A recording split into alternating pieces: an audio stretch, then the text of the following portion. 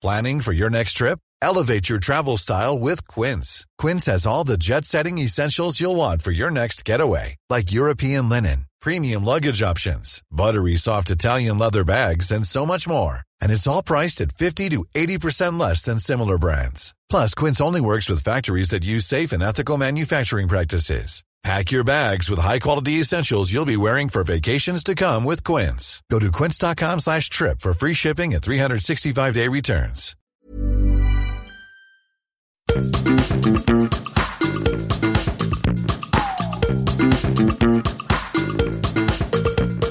This is Reasons to be Cheerful with Ed Miliband and Jeff Lloyd. Hello. Hello.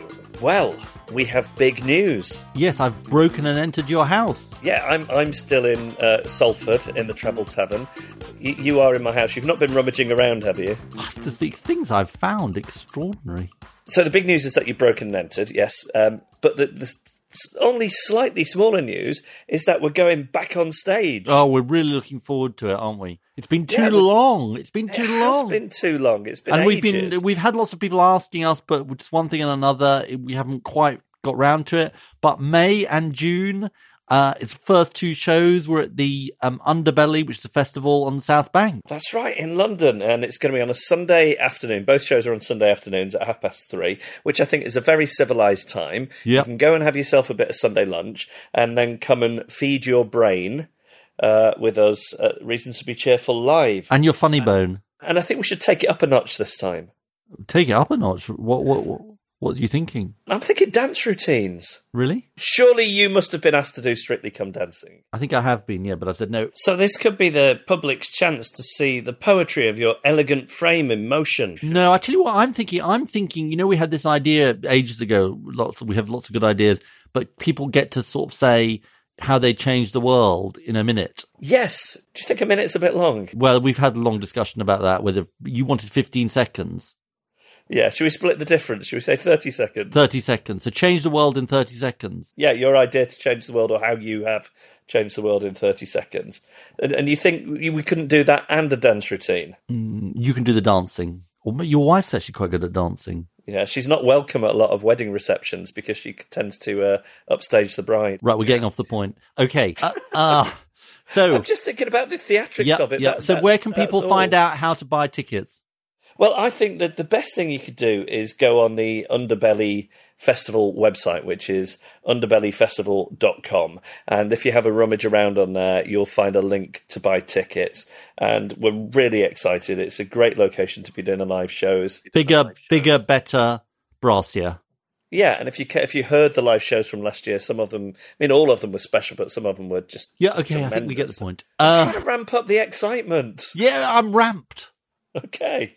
All right, so this week's episode then, what are we talking about? Well, we're going to be talking this week about something to do with this. Now, I know he doesn't want to. I know he doesn't want to talk about pre-distribution, but I've done a little work, Mr. Speaker. I can tell him about his new guru. His new guru is called, I'm not making this up, the man who invented pre-distribution, he's called Mr. J. Hacker. But in the work I've done, I've discovered his new book. It is published by Princeton University Press, and it's called The Road to Nowhere. What a great wit was David Cameron. I mean, you must admit, I know Prime Minister's Question Time stirs up some traumatic memories for you, but the level of humour there, making fun of a man's name because it sounds similar to, but not the same as, a character in a sitcom. I know. So we're going to be talking. We're going to be getting our own back. We're going to be talking about pre-distribution. What does it mean? That used to be one of your old catchphrases. Well, catchphrase. I'm not sure about catchphrase. You know, the funny thing about it, Jeff, is I put it in a speech as a sort of just a kind of throwaway remark, and then suddenly it became my, this is like your new slogan. It's so incomprehensible, typical of Ed. I mean, it was like it was such a sort of accidental sort of fuck up, really.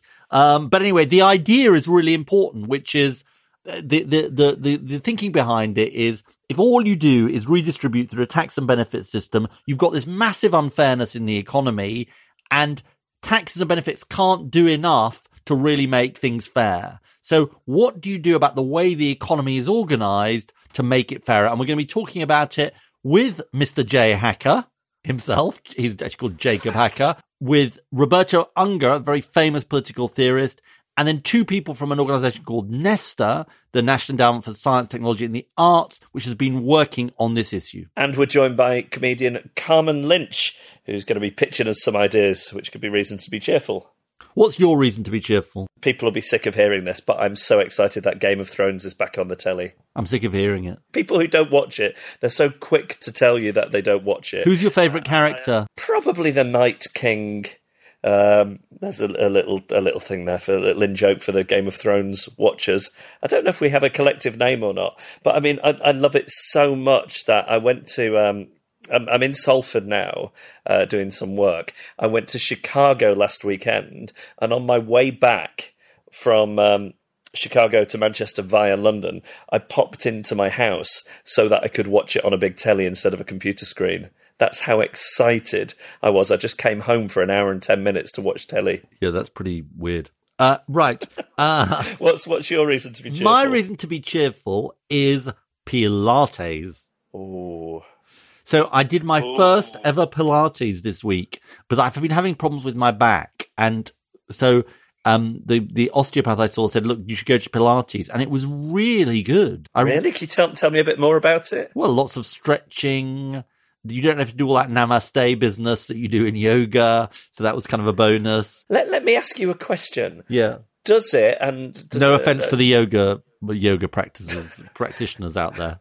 Does it exacerbate any flatulence issues you might be having? No, I hadn't noticed that.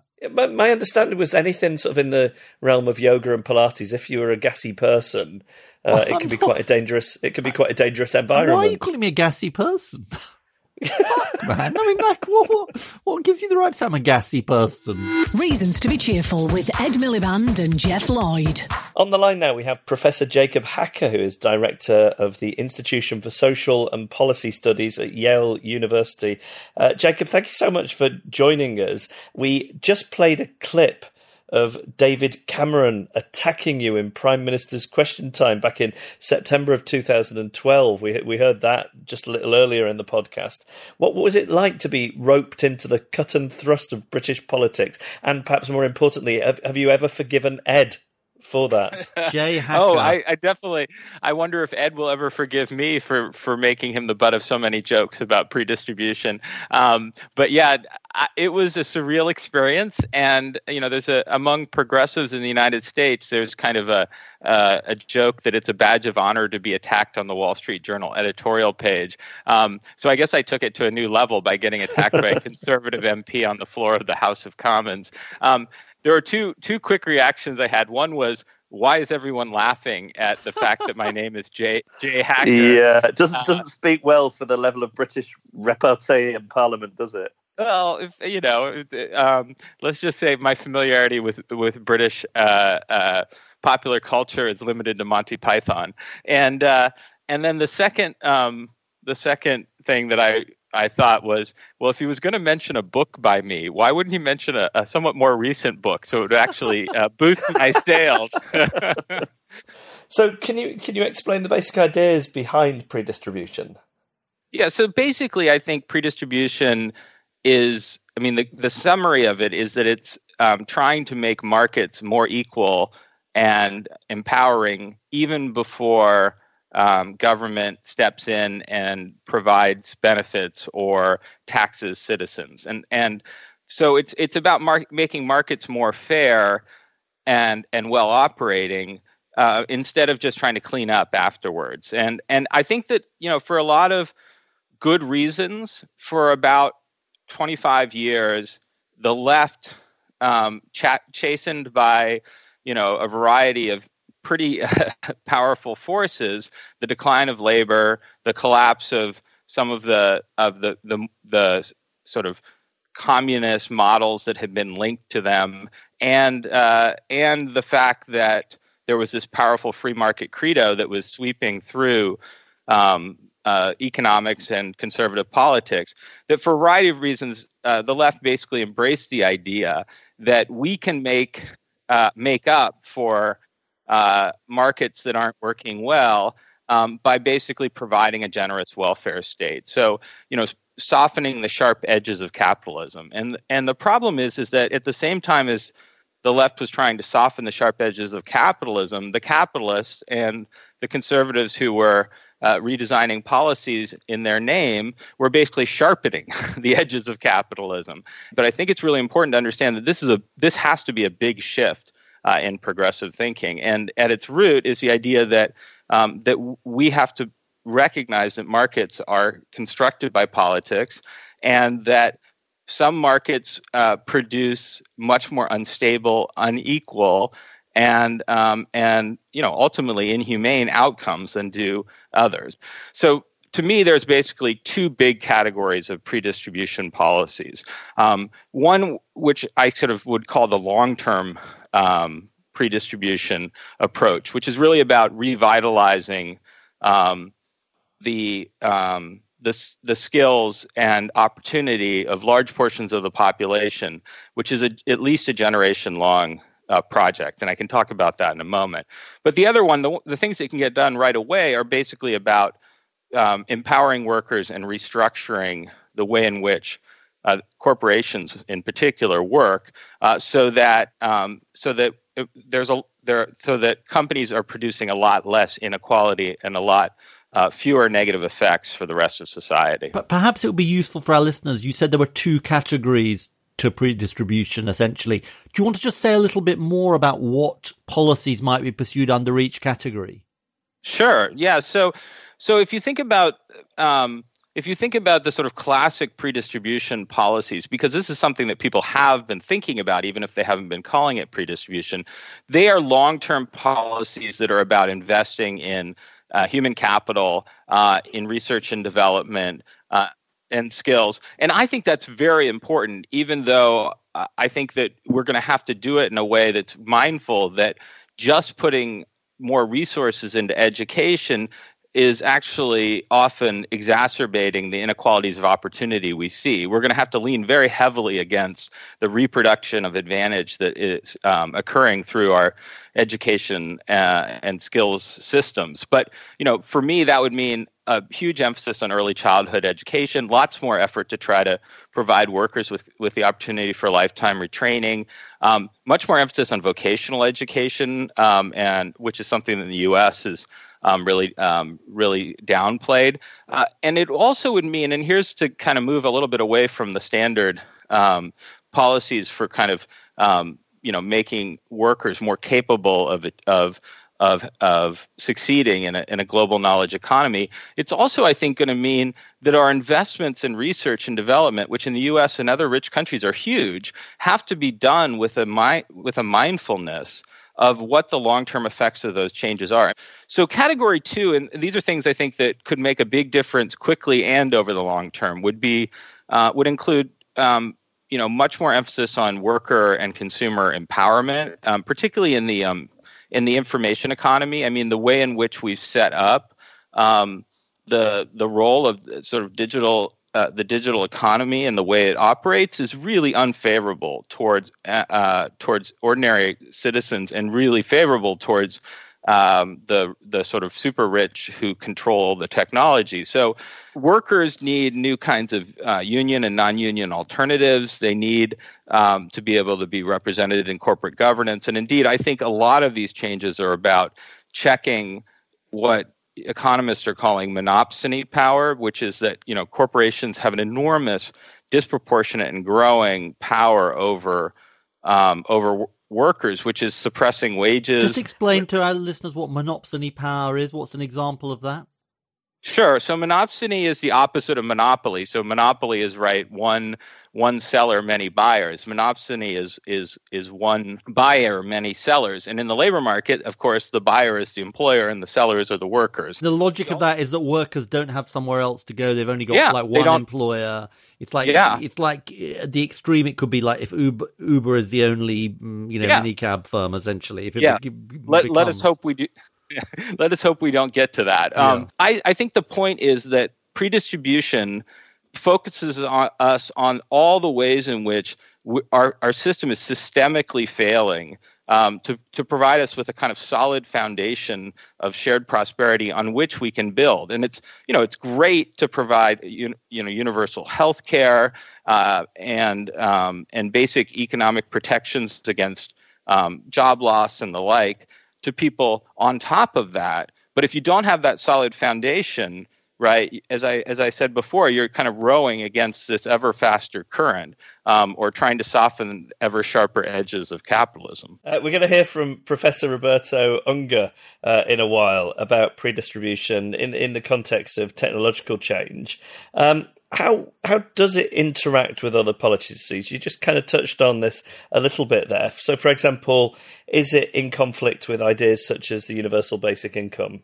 I think it is not in conflict with them, but it may cause us to think differently about them. Now, I have my own views on the universal basic income, but I don't think anybody who advances the idea believes that it's going to be the sole source of income. And indeed, what they would like is that people feel secure enough that they have this basic source of income, that they're not fearful of technological change that causes job displacement, but also that they feel like they can move from job to job. They can invest in new skills without fear. And to my mind, that is only possible if the rest of the market is working tolerably well. Am I right in thinking, Jacob, that maybe redistribution and predistribution interact more than we might think? Because we covered on an episode, a few episodes ago, we covered the issue of higher tax rates at the top. We talked to Nick Hanauer about his ideas on this. And one of the things that he was saying is, look, if you taxed rich people more, there'd be kind of less incentive for them to just pay themselves a shed load of money and more incentive for them to invest in their company. So maybe there's a way in which these things actually sort of interact with each other. Yeah, that's absolutely true. I've actually called this sort of hidden predistribution, which maybe is just a way of putting lipstick on the pig of redistribution. But I will say that I think higher taxes on the wealthy are a kind of obvious response to rising inequality, and I'm not arguing against it. So if you are putting a big tax on the sort of incremental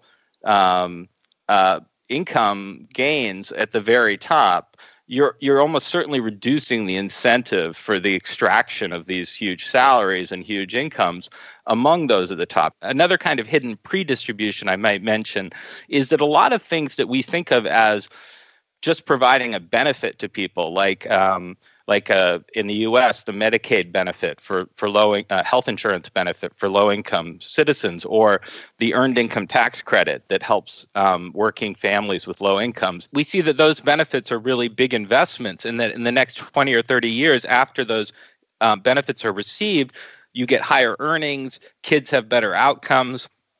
They're less likely to need benefits in the future. They're less likely to end up behind bars, and that those benefits more than pay for themselves because of those investments. So higher taxes on the rich and well-designed benefits that encourage opportunity for less affluent citizens are both a form of predistribution as well as redistribution. Now, we have a thing on the podcast, Jacob, called the Jeffocracy, which is named after my co-host, which is this ideal utopian future where Jeff is the supreme ruler. I'm sure it's been discussed at Yale with some frequency. Oh yeah, absolutely. No, sure it is. If he made you the minister or secretary of state for predistribution, and he called you into his office on day one, what's your sort of plan? What would you do in the first 100 days, or even the first day? Well, I think the first thing I would do is try to convince Jeff that Jeffocracy is probably not the best name for our political system. But I'm going to have you sent to the tower. Exactly. I'm gone already, right? I've off with my head. But I would set up a kind of commission on worker empowerment, and basically, to me, in every rich democracy, certainly the United States and the UK, the weakness of workers is, if not a fundamental cause of rising inequality. And so, I wouldn't just set up a commission. I mean, it would have to be that there would be big labor market reforms and changes in corporate governance that would emerge out of this. But I do think it's an area where we honestly don't have all the answers right now about how you would create alternatives to the traditional labor union. I mean, the traditional labor unions, which have lost so much ground in many rich democracies, were built around an industrial economy where workers were in one place and relatively easy to organize. And in a lot of countries, certainly in the United States, these traditional labor laws are actually now kind of held in place by corporations because they so advantage corporations relative to labor. So to me, the place that we have to begin if we really want to rebuild a strong pre-distributionist left in rich democracies is bringing back a strong worker voice. To me, that's where we'll have to begin. He's piqued my interest. I'll allow you to convene a commission in the Tower of London. Jay Hacker comes back into the corridors of power.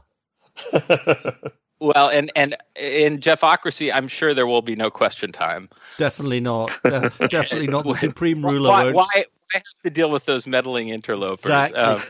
Jacob Hacker, thank you so much for being on the podcast. It's been a pleasure to have you. Ed, thank you so much. And let's keep the flame of pre-distribution alive. Well, I'm delighted to say that we're now joined in Jeff's house by Professor Roberto Ungar, who is Professor of Law at Harvard and former Brazilian Minister of Strategic Affairs. And I can honestly say, in sort of my experience, one of the sort of smartest and most brilliant people on the planet. And so, Roberto, thank you so much for joining us. Thank you. So you've written this new book called The Knowledge Economy, and you're doing work with the organization Nesta about this issue. Before we get onto your solutions, part of your argument over many years has been that taxation and redistribution, which are sort of traditional tools to make society fairer, are inadequate. Yes. So this argument about the fate of the knowledge economy is, in my mind, simply a variation on a larger theme. The larger theme is this, that the progressives in the contemporary world, for the most part, have had no project. Their project has been the humanization of the project of their conservative adversaries. They appear on the stage of history as the humanizers of the inevitable. This is a losing position. In political life, whatever force most credibly embodies the cause of constructive energy, of innovation, of creation, commands the agenda. And the others then are restricted to the position of putting a human face on this agenda. And in particular, in this diminished role that they have occupied, the progressives have had a project almost exclusively for the demand or consumption side of the economy, not for the production or supply side, which they have abandoned to the conservatives. And their posture has been that they're out to correct the inequalities generated by the present market through retrospective and compensatory redistribution by progressive taxation and social entitlements. Now, the problem is that if the inequalities are anchored in the organization of things, of the economy, of production, the possibility of correcting the inequality after the fact will, by its very nature, be very limited, because the correction would have to be massive, and to be massive, it would begin to disorganize the economy. So all it can do is ameliorate at the margin. The correction of inequality and the deepening of freedom have to come from another place. They have to come from the reorganization of the structure. And the fundamental defect of the progressives has been the absence of structural imagination and of a structural project.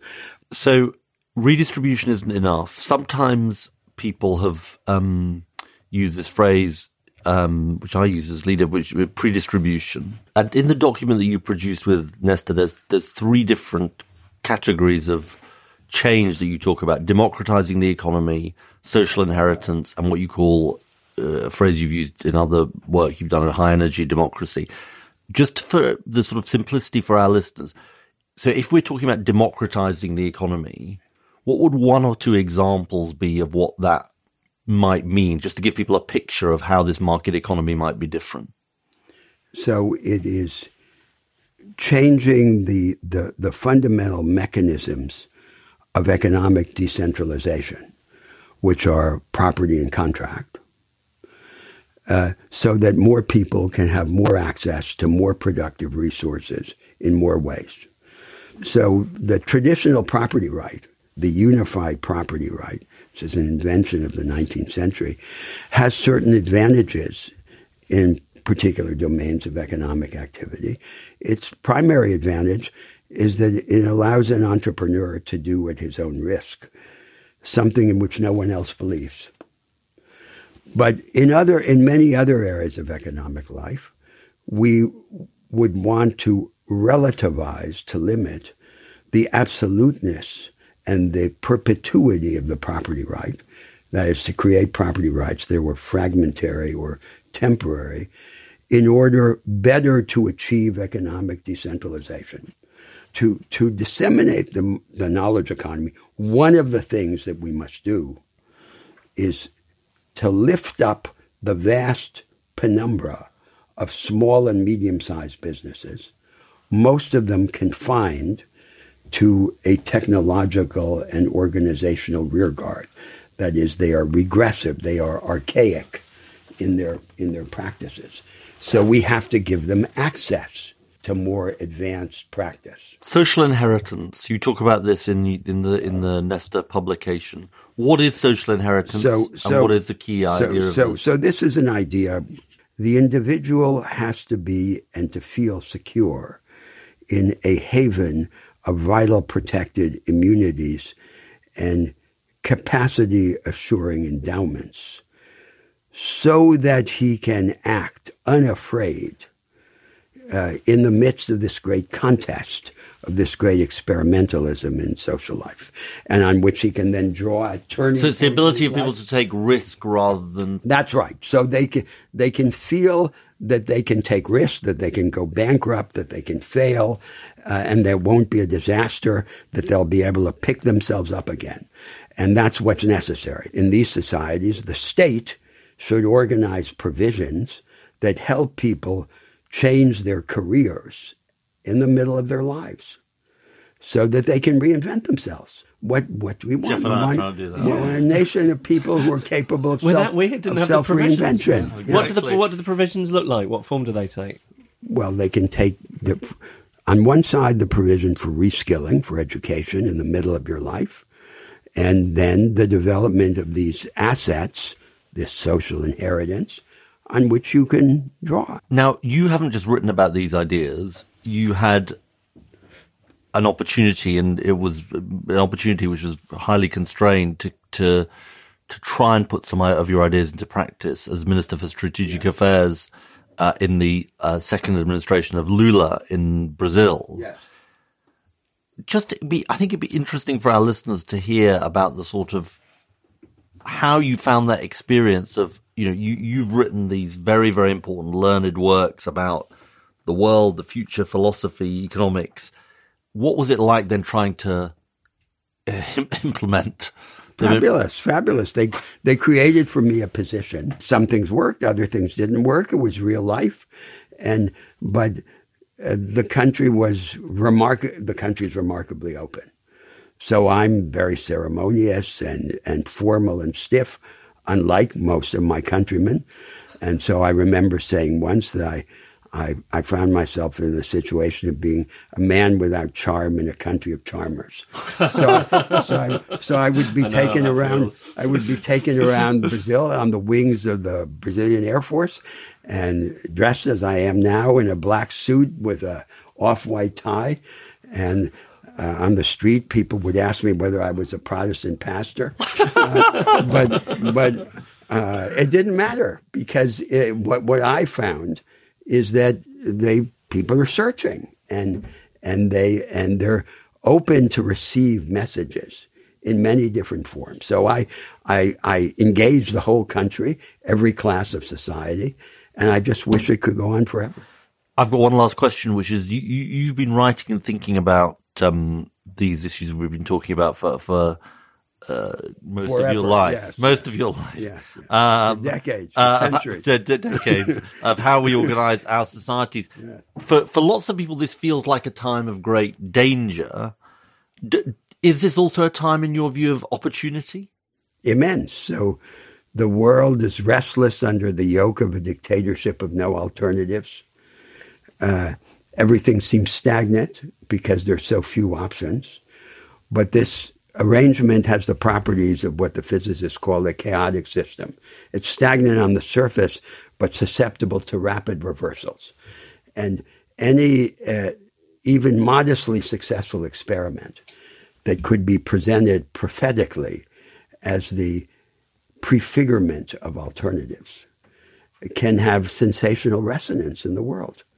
The method of the prophet is to have a vision about the future, but then to offer a down payment on it. And that's what we have to do in order to shake up the world. Roberto, as always, it's been incredibly stimulating. Thank you so much for joining us. Thank you.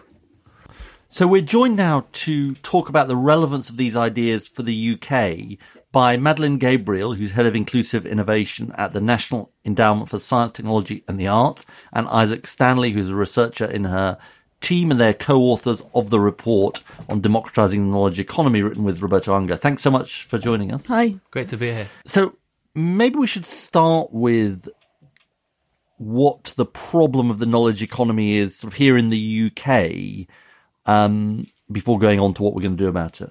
Yeah, that makes sense. So the knowledge economy is all around us. I mean, we all take part in it as consumers. So I was hearing recently that there's something like 3 times as many smart devices in the world as there are people now.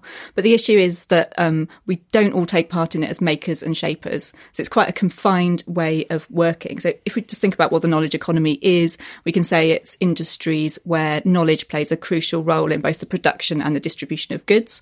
And practically speaking, that means sectors like software, pharmaceuticals, also creative industries like film and media, advanced manufacturing, video games, stuff like that. So, you know, we would see that as in terms of like high-tech creative businesses where knowledge is playing a really key role. And what's the problem in the knowledge economy in the UK context?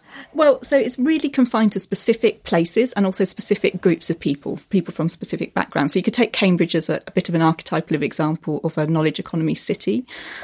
They've got around 5,000 businesses in pharma, in biotech, in software in that city. If you look at where patents are being filed in the UK, it's our most innovative city by some distance, the number of patents per head. But it's also the most unequal city in the UK. Right. And that sort of shows that the benefits of the knowledge economy aren't trickling down to everyone in society. And you can also see huge regional differences in terms of things like investment in R&D between, say, the sort of areas with the lowest investment, like Wales, compared with London and the South East. So you've got this real divergence in terms of where the knowledge economy is happening and who's benefiting from it. What are the concrete examples of changing this? So this is the idea that we could set up a social inheritance where people inherit from society rather than necessarily from their parents. And we like the idea of that being used to facilitate learning throughout the life cycle. And at the moment, as you probably know, funding for adult learning has been slashed over the last 20 years. I saw some estimates that said it could have been cut by half, I think, over the last 10 years. Numbers of adult learners are really dropping. And that just feels completely the wrong direction, given that we're heading into an economy where knowledge is going to become more and more important. So we're seeing, and there's quite a few different proposals as to what could be done to address that. I like the idea of some form of learning accounts where you've got a right to spend a certain amount of money on improving your skills over the lifetime. And that stays with you rather than being attached to a particular job. Sort of key is that transition. Being done somewhere? Yeah, so France has got an individual learning account at the moment where you earn extra credits the longer you're in work. Singapore has another model where it's a sort of set amount of money that you can spend over a lifetime. I think there's a new proposal for the UK that just came out quite recently that you might have credits at different times of life. So perhaps when you just leave university or your mid-20s and then at 40 and then maybe at 55. So that's that idea that you don't finish learning when you leave uni, but actually you can continue to develop through your lifetime. And if we talk a little bit about sort of some of the other planks of it, democratizing the economy. So there's a number of things that we call for. I'll just mention a couple. Firstly, we need to transform innovation policy. which in most parts of the world and in the UK is skewed to the interest of the better off. So we call for establishing semi-public agencies that can massively increase access not just to capital, but advanced technology and productive practices. So who gets investment, in other words? Yeah, who gets that investment, and also how those investment agencies work. And the Finnish innovation agency Sitra is a good example of this kind of thing. So what do they do? So they've been able to, for example, in areas which have gone through sort of a particular industry which is no longer competitive, and they've been able to bring together stakeholders in a particular area and think about, okay, well, with the skills and experience we do have, how can we collectively plan to transition to something? So, for example, in places which were very focused on kind of mobile phone industry, as that has ceased to be something that those companies can credibly do, there are other things like video games, which can build on some of those same skills, but can become a kind of really globally competitive specialism for them. Last question, Madeline. If people are listening to this and think, well, I like the sound of this democratizing the knowledge economy, and I've got ideas in my own locality about sort of making this happen, or my own workplace, is that something that Nesta funds? I know you didn't bring a checkbook this afternoon, but I left my wallet. We're always really interested to hear about those types of ideas. And I guess the next step for us, I mean, the report itself is very broad ranging. So the next step for us is to look at how you would really translate this agenda into a UK context. So we're really interested in hearing people's ideas. Madeline Gabriel and Isaac Stanley, thanks so much for joining us. Thank you. Thanks for having us. So what do you think? Well, I think we're clearly living through one of the most exciting times of change in history with the digital revolution. I think like when the history books are written, this is going to dwarf probably even the Industrial Revolution, but it's not been distributed evenly, and I think we've heard some ideas about how you go about fixing that, which are certainly intriguing. Amen to that. And, the phrase is poxy, probably, and, it had a sort of slightly dodgy birth, if that is mixing the metaphor too much, with me kind of, using it in this sort of way that it became a thing, and slightly people make a joke about it. But the word may not be the best word in the world, but the concept is definitely really, really important, which is redistribution really matters, but you're never going to create the fairer, more equal society we want unless you hardwire fairness and all that into the economy. Reasons to be Cheerful, a podcast about ideas with Ed Miliband and Jeff Lloyd. As ever, we would love to hear your thoughts on this week's episode, or any episode, in fact. But if you've got anything to say about pre-distribution and the ideas we've heard about the knowledge economy, you can email us, reasons@cheerfulpodcast.com. You can find us on Twitter @cheerfulpodcast, and on Instagram as well, actually, and on Facebook, facebook.com/reasons to be cheerful podcast. This comes from Heather, who says, "Hi, Ed and Jeff." Hi. Just wanted to say something about your episode on Englishness. I am Welsh born and raised, but I've always considered myself British first, then Welsh. I've never really given it much thought, but you made me realise, although I don't agree with the Plaid Cymru Welsh nationalist agenda, or indeed much of what goes on in the Assembly, I am proud of both my national identities, and it means a lot to me to be able to debate and engage with Welsh political issues. This is indeed something that the English seem to be missing. English national identity seems to be associated with football and or racism, and that's a real shame. And in a way, that was very much what the point of the episode was. So thank you for that. Steve Reeves, Brighton Marathon is the subject line. Dear Jeff and Ed, I've loved listening to your podcast for a while now, been regularly listening since the early days. I sometimes feel I would like to email you some thoughts on the subjects covered, but life usually gets in the way. Today, I just want to take time to thank you both and your contributors. Yesterday, I ran the Brighton Marathon, and 4 episodes of your show helped me round the course. I managed to achieve my goals of a sub-5-hour run, raised loads of money for the Evelyn Award at St Thomas's. The park run episode was especially enjoyable. Just run, Ed. Ignore what the others say. Thanks, gents. Keep up the great work. What do the others say? I don't know. I think you should run. I just don't want to run with you. What do the others say? Who are the others? What are they saying about you behind your back? That I run in a funny way. Like Forrest Gump. Yeah, in a gassy way. All right, this comes from Max Clayton, who says, "Hi guys, can I suggest you do an episode on rewilding / natural climate solutions?" I love the word rewilding. We're only 4 or 5 seconds from rewilding. He says, "This is that's a little Rihanna reference there for you." Went way over my head. Yeah. I mean, I wasn't even close. Kanye. I only know it because Paul McCartney's on it. This is the idea that allowing areas to return to nature, rewilding, can draw down a significant amount of carbon dioxide from the atmosphere. An added benefit is that it also helps solve our biodiversity crisis and will allow nature to flourish, creating a more wonderful, captivating and livable world. It strikes me that this coincides with recent climate protests. I'd love to hear whether you would consider this as an episode. I'll soon write to you again regarding the idea of mandatory divestment of MPs. Oh, he's left us hanging there, a bit of a cliffhanger. Does that mean we get divested? You know what? Funnily enough, we did cover this in episode 47, Ideas for the Anthropocene, Humankind Respecting the Earth. We were at Latitude and we heard from Professor Simon Lewis there. He had this idea of half Earth. I don't know if it was his idea, but he talked about this idea of half Earth. But it's a good subject. Yeah. Max, by the way, adds, P.S. Ed, I had a look at your parkrun page today, and you're improving dramatically, so well done. Keep it up. Wow.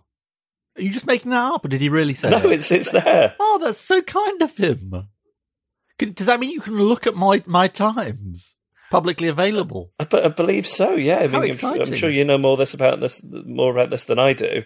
Oh, this is going to make you even more competitive, isn't it? Definitely. Email us, reasons@cheerfulpodcast.com. Follow us on Twitter @cheerfulpodcast or search for our Facebook page, Reasons to be Cheerful Podcast. And here with some ideas which could be reasons to be cheerful if we like them, it's comedian Carmen Lynch. Hello. Hi, thanks for having me. I had to write them all down because I came in with a lot. Well, that's very professional. I know I don't have any friends out here, so I had a lot of extra time. Where is home for you? New York. What's your favourite spot in New York? Maybe a park somewhere or the gym. Where's the best place to go to spot a rat? Every subway. Train track. Yeah, every subway has one. Yeah. They're big, As big as dogs, some of them. They're huge. I saw only one mouse here, and it was cute, and I'm afraid of mice, but you guys have little ones. Go on then, Carmen. You brought a bunch of ideas with you. Okay. What have you got first? After you use the bathroom, there's a camera it's not on you. It's only when you're finished, and it takes a picture of the toilet seat. And then it decides if it's clean enough, and if it is, it'll let you out. It'll unlock the door. But if it's not, you have to spray. Because a lot of people spray. It's really gross. Yes. So this would keep all the toilet seats clean. I'm for this. I think sometimes you'll go into a place and there'll be a sign on the wall saying, please leave the toilet in the condition you found it. And who needs telling that? Quite a lot of people. People don't care because it's not their toilet. What do you have next, Carmen? Okay, so this provides the government provides free nanny, personal trainer, therapy, and mandatory meditation for moms, because I overhear a lot of moms like, I don't have time. Oh, she probably has a lot of money, or she doesn't have kids. Good idea. So this way they can come to your house. The next frontier of the welfare state. It's good. Yeah, and then if they can't complain, oh, I can't work out, I don't have time. No, we sent someone to your house and you denied them. Just mums. No, but I mean, I think moms deserve it, you know. More than dads. And, oh, yeah, that's true. No, I mean, I'm agreeing with you. And then also some kind of system, like if someone's depressed or suicidal, there's like an immediate like psychiatrist like that comes over with puppies and candy. We definitely like puppies and candy. I think pets do a lot for pets the are brilliant. Yeah. I wouldn't be that concerned about them having a medical qualification if they had puppies and sweets. You've always been pro-pet. Yeah, I mean, there are statistics, aren't there, about just sort of stroking a cat will lower your blood pressure. Is that true? Yeah. They're supposed to be good for breakups and stuff, too. I've never had a dog, but I think they're cool. Yeah, I think they would help. Well, we like this service. I'm You definitely do? in favour All of this service. Really, definitely. Right. Okay, here's an odd one. Not that they're as opposed to the other ones. Exactly. Yeah. No makeup for women over from 20 to 30, every other year from ages 20 to 30. We need to cut down on selfies. I think too much, right? Too much pressure on who's pretty right now. What? Is that good? Do you like that one? Yeah. Oh. So no makeup every other year. Right. Yeah. So you can wear makeup when you're 20, 22, but not right. 24, and then Sorry. Are you taking a selfie? Well, I just thought, you made me think of a selfie. Oh, okay. How does this not? Don't you still have the problem of people taking these makeup-free selfies where they make sure the lighting is just right and they apply filters? I don't want to, because I think young women in their 20s just want to take pictures when they're wearing makeup and stuff. And I think, well, this is the main thing. I think it would make your personality more important when you go to a bar and you don't feel pretty. I think you'd have to work on your sense of humor and your personality. That's a good point. Right? Yeah. And it would make you more vulnerable. And I think sometimes people aren't as vulnerable as they could be.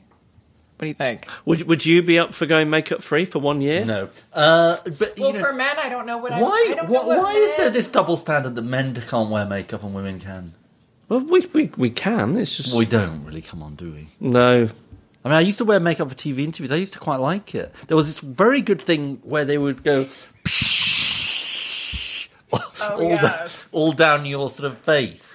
It was like a sort of, the sort of Ghostbusters thing. I thought about it like the sort of Ghostbusters kind of zapping thing.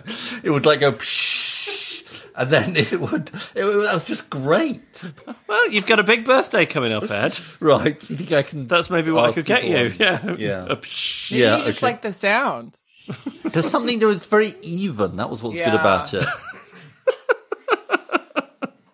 Very exciting. I have more. Do you want them? Yes, we want more. Yeah. We want more, definitely. Snoozing is over. No more snoozing. You snooze, you lose. Yeah, because I think it's better for couples. I don't know if anyone has a couple who snoozes a lot. It creates anger for the other person who's trying to sleep.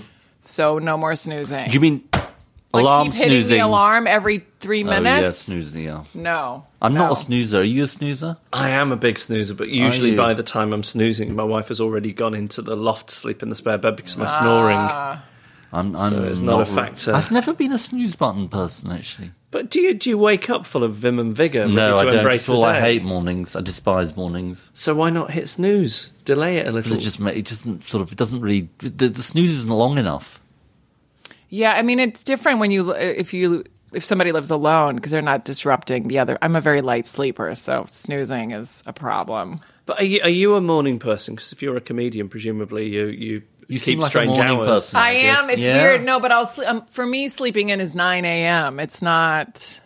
It's not noon. Okay. So I'm still sort of a morning person, but I still go to bed like at 1. Don't you think Americans are more likely to be morning people? Yes. I think. Yeah, I know it's sad. I don't. Because you're like, we are very happy. We're going after the world. USA. Yeah. Yeah, we're like, let's get the coffee. Like, yeah, we're very excited. I mean, you couldn't have imagined the "It's Morning in America" Reagan advert being in Britain, could you? It's morning in Britain. Everybody's feeling really optimistic. You can imagine it's negative campaigning. Good. Oh no, it's morning in Britain. Oh, no, exactly. Oh God, it's morning again in Britain. But things shut down very quickly out here at night. I've noticed there's no late night. That's delis. a nightmare. That's the great thing about New York. Yeah. You can do anything. Is there anything that you prefer, or is there any little thing that you've come across that you think I wish we had that back in the States? At this podcast. Apart from this Your podcast. tube is amazing. It really, our MTA is just blah. It is terrible, but I've had American friends who are freaked out by the fact that we have upholstered seats on the tube here. Upholstered, and they literally come every 2 minutes. And then you have those, like, they're not even seats, they're like lean in for your bottoms. You like that? I like those too. Yeah. You like the lean.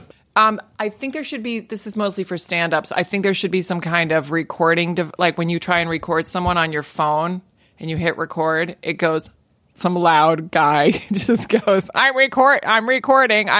Because so many people record at shows and it's not fair. Or like if someone's trying to make a sex tape and you hit record, it's going, I record. I've never had that experience myself, but...